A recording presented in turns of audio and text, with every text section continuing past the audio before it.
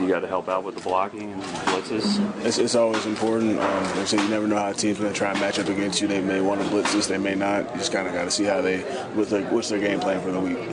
Off the beaten path a little bit. Are you following the Red Sox at all? Are you aware of what's going on with them? Yeah, then with the ALCS, right, something like that. They've been playing very well. So, best of luck to them.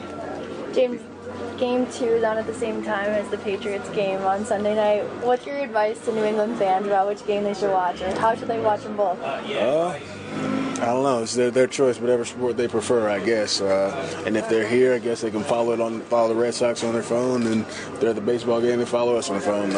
There's such great fans around here in New England, so they always have great support.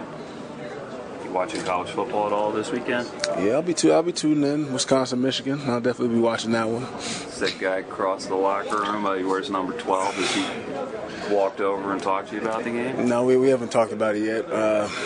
Sure, we'll discuss that tomorrow. You gonna spring some kind of bet on him, or who bats first on that one? I'm not really the betting type, but we'll see what happens. But you will acknowledge something if he does. Do you have a deadline for him to say something to you before you go over there and just get into it? Not necessarily. Something may happen, something may not happen. Just depends how it goes. Thanks, James. No problem. Thank you, Jim. Appreciate it.